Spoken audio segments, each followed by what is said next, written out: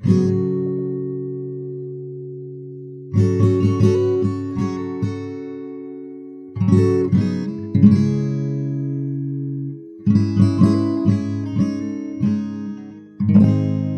some fashion world commentators posit that the concept of vintage fashion emerged in New York, Greenwich Village more specifically, in the mid-1950s, the concept actually goes back quite a bit further in history, arguably originating with rag pickers, sometimes called rag and bone men, who, in the age before modern sanitation systems and practices, like regular garbage collection schedules, would hustle around cities with carts and bags, collecting spare bits of whatever they could find, and then exchanging those bits, usually by weight, for a set fee at a set location for such scrap deposits. These scraps were then either converted into other materials, cardboard, for instance, or broken glass melted down to be incorporated into new glass, or in some cases were repaired, as was the case with machinery, or articles of clothing that were not quite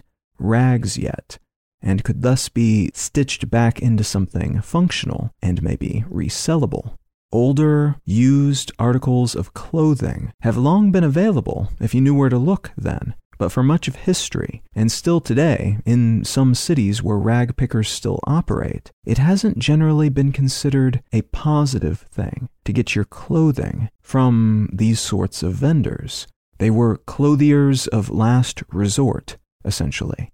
The evolution of these used, repaired, older style garments into something borderline desirable, at least by folks in some subcultures, arguably began during World War I, during which textiles and buttons and other such materials were in short supply around the globe, and in many countries it became a visual statement of support for the war effort, a patriotic gesture to wear older garments inherited from one's own family members, or to purchase older garments that had obvious stitches and patches that made it clear the wearer of said garment was sacrificing their vanity for the greater social good. This visual indication of wearing older, repaired clothing was resurgent during World War II for mostly the same reasons, and in the post-war 20th century, the trend evolved into a sort of countercultural statement, especially in Europe and around the UK,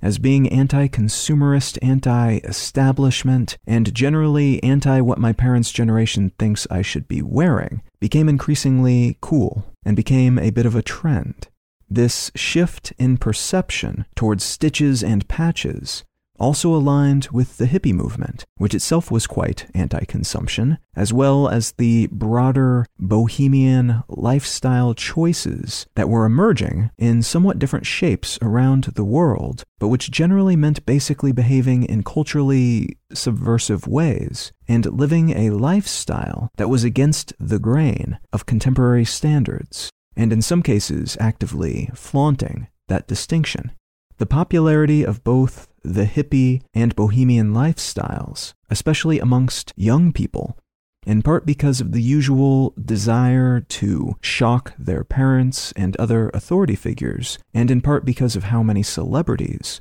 and other influential people adopted it around this time. All of that during this period led to an appropriation of the aesthetic by wealthier, very consumption-oriented people over the course of the next few decades. And it's around this time, post-1960s, that the term vintage starts to show up in advertisements published by high-end clothing establishments, referring to the use of older cuts and materials, anachronistic stylistic choices, and in some cases overt but unnecessary stitches and patches that alluded to the concept of clothing that was repaired, but which was often used on brand new clothing, or very well-preserved older clothing that didn't need those types of repairs. And in both cases, such pieces typically cost a small fortune. Just one more example of the older and wealthier trying to look like the young.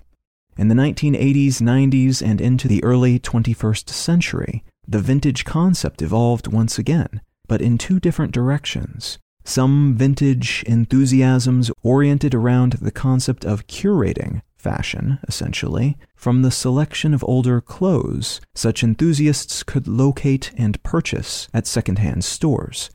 which until this point were generally considered to be just slightly better than the rag-picker-supplied stores of last resort from back in the day. And they combined these fashion elements in such an interesting and creative way that they began to inform the mainstream fashion world, while also showing up in some very influential pop cultural artifacts, like Sex and the City, and in aspects of the punk and punk rock aesthetic. Parallel to that, the mainstream fashion world began to incorporate vintage-looking, newly made clothing and accessories into their work, replicating the aesthetic of these usually not so wealthy, but quite stylish people who were taking a sort of bohemian, secondhand store grazing, anti-consumerist approach to things and bringing it into the mainstream, making it more expensive, and then eventually, heading into the 2010s, incorporating that same concept and look into the world of fast fashion, which itself is typically trying to mimic more expensive clothes, and those more expensive clothes are often trying to mimic people who are not wealthy and thrifting, and otherwise trying to make up for the fact that they don't have tons of money to spend on clothing. And fast fashion, by some estimations, is the exact polar opposite philosophical and practical fashion facet when compared to the approaches and ideologies of those who started and originally popularized the modern version of this trend. What I'd like to talk about today is fashion and reused, recycled, and refurbished clothing in particular, and why the larger fashion industry seems to be pivoting toward these sorts of concepts once more.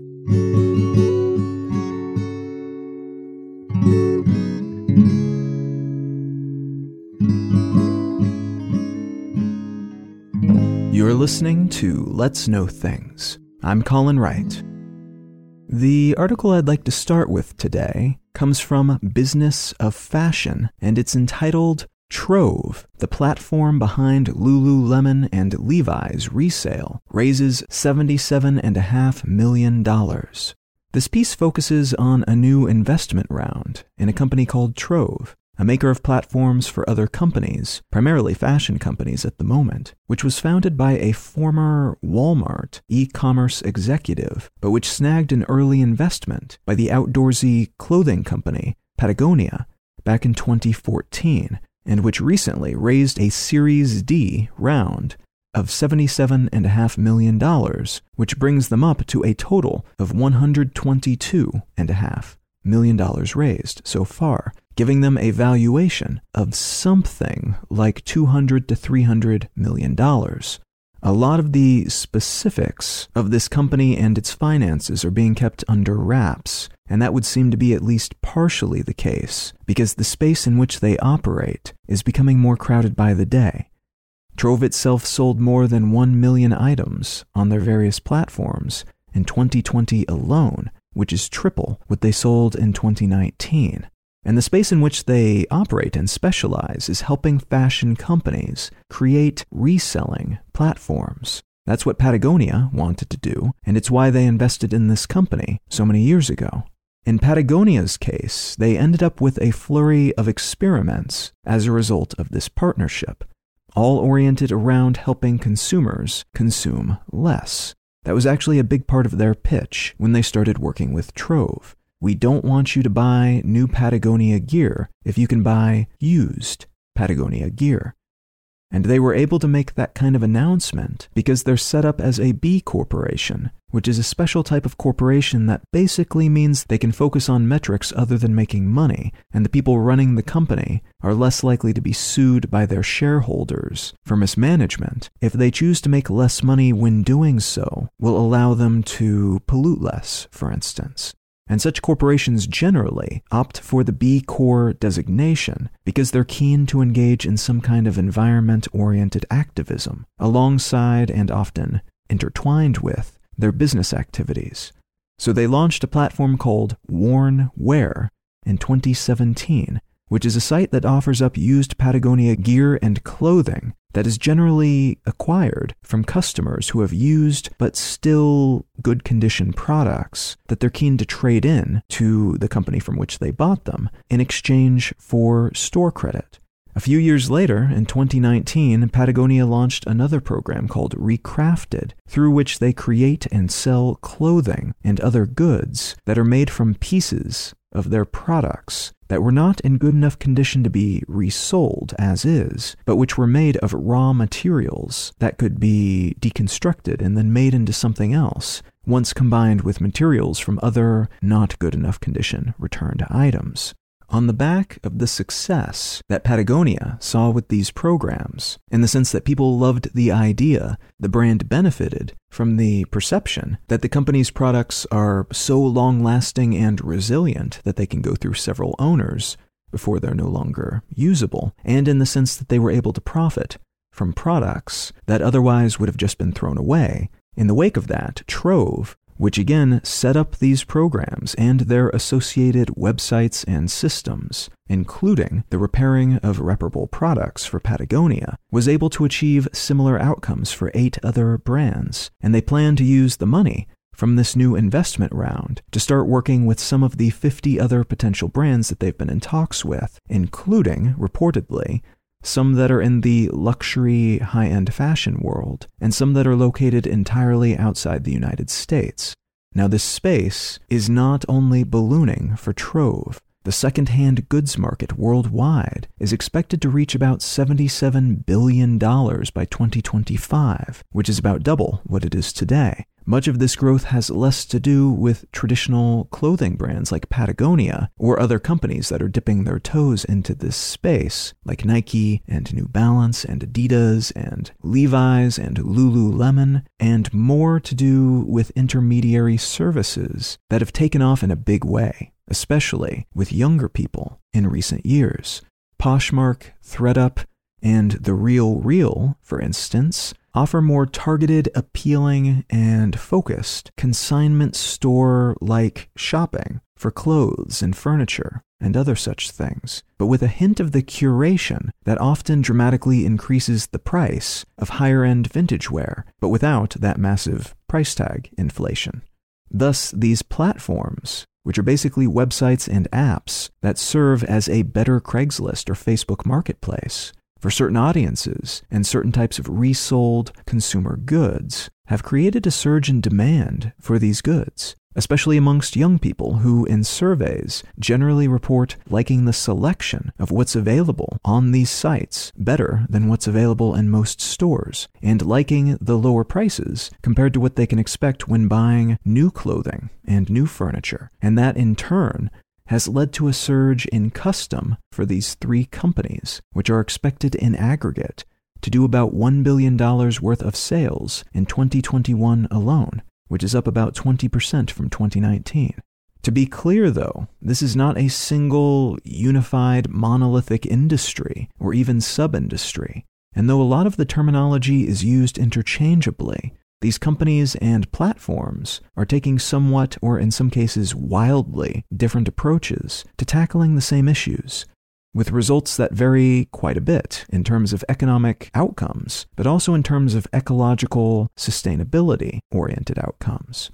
In general, the term vintage, when used in this context, refers to clothing that is visibly from another era, with colors or textures or decorative bits or cuts that stand out because they're associated with the 1980s or the 1880s or whatever else, some period that is not now. The term second-hand refers to clothing that has had a previous owner, or more than one previous owner. Refurbished clothing refers to clothes that are second-hand, but which then typically have been processed in some non-destructive way. At the most basic level, this might mean just cleaning the shirt or dress or shoes so that they're not covered in someone else's hair or sweat stains, but it could also mean doing some stitching, applying some patches, or something else along those lines, keeping the garment the same, but getting it back to something like it was when it was new, despite it having been previously owned and sold accordingly. recycled or upcycled clothing is generally changed in some substantial way. So when Patagonia has someone return a shirt that's too full of holes to be worth trying to repair it and sell it as refurbished, it can instead cut up the fabric and incorporate that fabric into a new bag or jacket, which is a new product that is made from previously owned materials. In some cases, the breakdown of the older garment goes even further than that, with the textile actually pulled apart into individual threads so that it can be rewoven into a new type of fabric or a new shape, or re-dyed a new color, or maybe some sneakers. Some trainers, if you're in a Commonwealth country, might be in bad shape when they're turned in and thus cannot be repaired for resale, but you could maybe grind them up and use the plastic and rubber derived from those old, seemingly useless shoes and use them in the soles of new shoes. An old product converted into raw materials, which are then incorporated into a new product.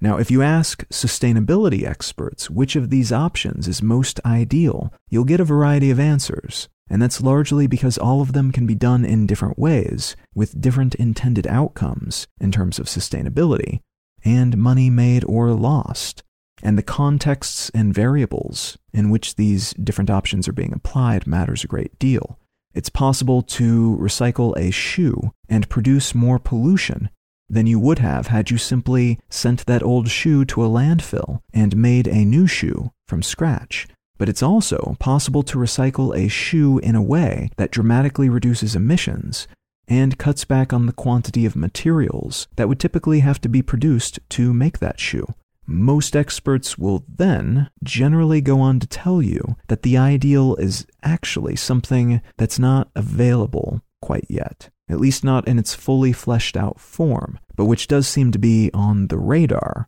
if not necessarily in the 5-year planning documents, of most fashion companies that have been questioned about it recently. And that more ideal option is a concept called circular fashion. Circular fashion can and will mean many different things in its specifics, but fundamentally it means making clothes and accessories and other such things in such a way that they're meant to be reused, resold, upcycled, recycled, and generally just continuously reintegrated back into the fashion business ecosystem, with the ultimate goal of consuming fewer resources at all steps along the way, while still continuing to serve the needs and wants of their customer base. So rather than attempting to make clothing the way that we do today, with a variety of levels of quality and material types and pollution outputs, companies would instead be more likely to design clothing from the look and feel to the manufacturing processes to the textiles and dyes that they utilize, and the way that they're marketed and delivered to customers, with that cyclicality in mind. These garments would be made to be reused and recycled and refurbished, and that purpose would then inform their design, rather than the other way around.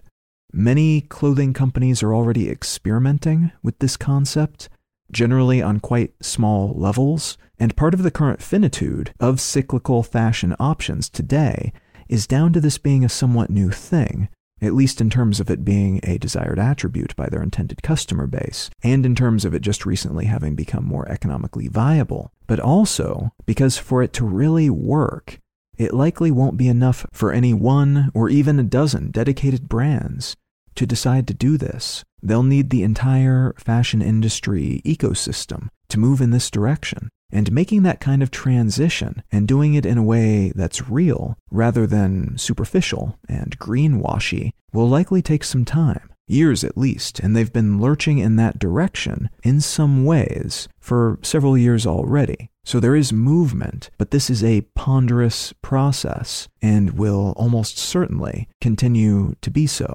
And this is the case because fashion brands can't typically do everything in-house. They might come up with designs, but then they farm out the manufacturing of their garments to a company halfway around the world, which itself farms out the development, the harvesting, and refining of the raw materials into something that they can use. And then they have someone else go do their marketing and have someone else like Trove do additional things like running their online platforms and their garment repair centers. So it's not enough for just brands to make this transition. They need the whole manufacturing, marketing, and distribution base of a sprawling global industry to change. And until everybody's moving in roughly the same direction, the costs associated with any single component of going circular will be pretty immense. Some companies like Patagonia can afford to do this because it lines up with their unusual corporate structure and their corporate ideology. But most companies won't be able to justify it to their boards of directors until the money value of making this shift is abundantly clear. Fortunately, things are moving in that direction, and the secondhand clothing sector is considered to be one of, if not the, fastest growing facets of the larger fashion industry worldwide. So while this is still a relatively niche thing, on the scale of that larger macro fashion industry, it's making enough waves and attracting enough money to have caught the attention of even the most ardent, non-activist CEOs and board members. They might not all move at the same speed or with the same enthusiasm, but it's not something that they can easily brush off and put off and ignore anymore. This is a similar shift to what we're seeing throughout the global economy. Lots of relatively small moves by companies and customers that are adding up to something big enough that the ingredients for circular economies in the worlds of automobiles and homes, and even products like shampoo and other consumables, are beginning to take shape, helping to launch initial trial run products and building out the foundation for whatever comes next. The specifics of each circular system will be different, but the intended outcome behind each one is essentially the same. In the meantime, we will likely continue to see mostly greenwashing efforts on this front. Companies claiming to be further along this evolutionary curve than they actually are, alongside clever tools for filling in today's gaps, like those aforementioned resale-enabling platforms, as the true shape of that next step bundle of infrastructural components are imagined and planned and eventually built and implemented. Theoretically, at least, this should all add up eventually to an economy that consists of more long-lasting products that are intended to live multiple lives in multiple hands before becoming raw materials for some new product, alongside other products that degrade in a more sustainable fashion. These end-of-life outcomes planned for and optimized for from the beginning.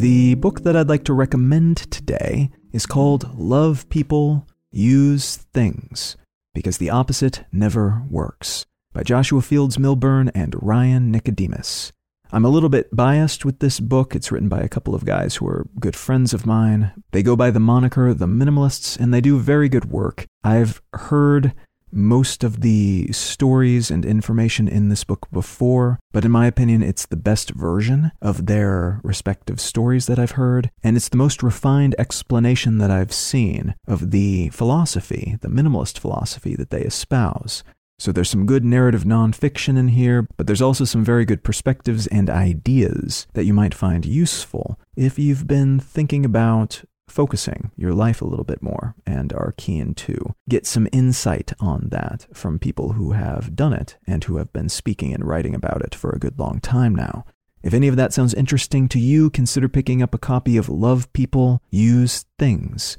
by Joshua Fields Milburn and Ryan Nicodemus. You can find out more about me and my work at Colin.io. You can find the show notes and transcript of this episode and every episode of the podcast at letsknowthings.com. You can find my other podcast, Brain Lenses, wherever you get your podcasts or at brainlenses.com. You can subscribe to receive a daily email from me in which I curate and summarize the news at onesentencenews.com. And you can feel free to reach out and say howdy on social media. I'm Colin Wright on Facebook and at Colin is my name on Instagram and Twitter and such. Thank you so very much for listening. I'm Colin Wright, and I'll talk to you again next week.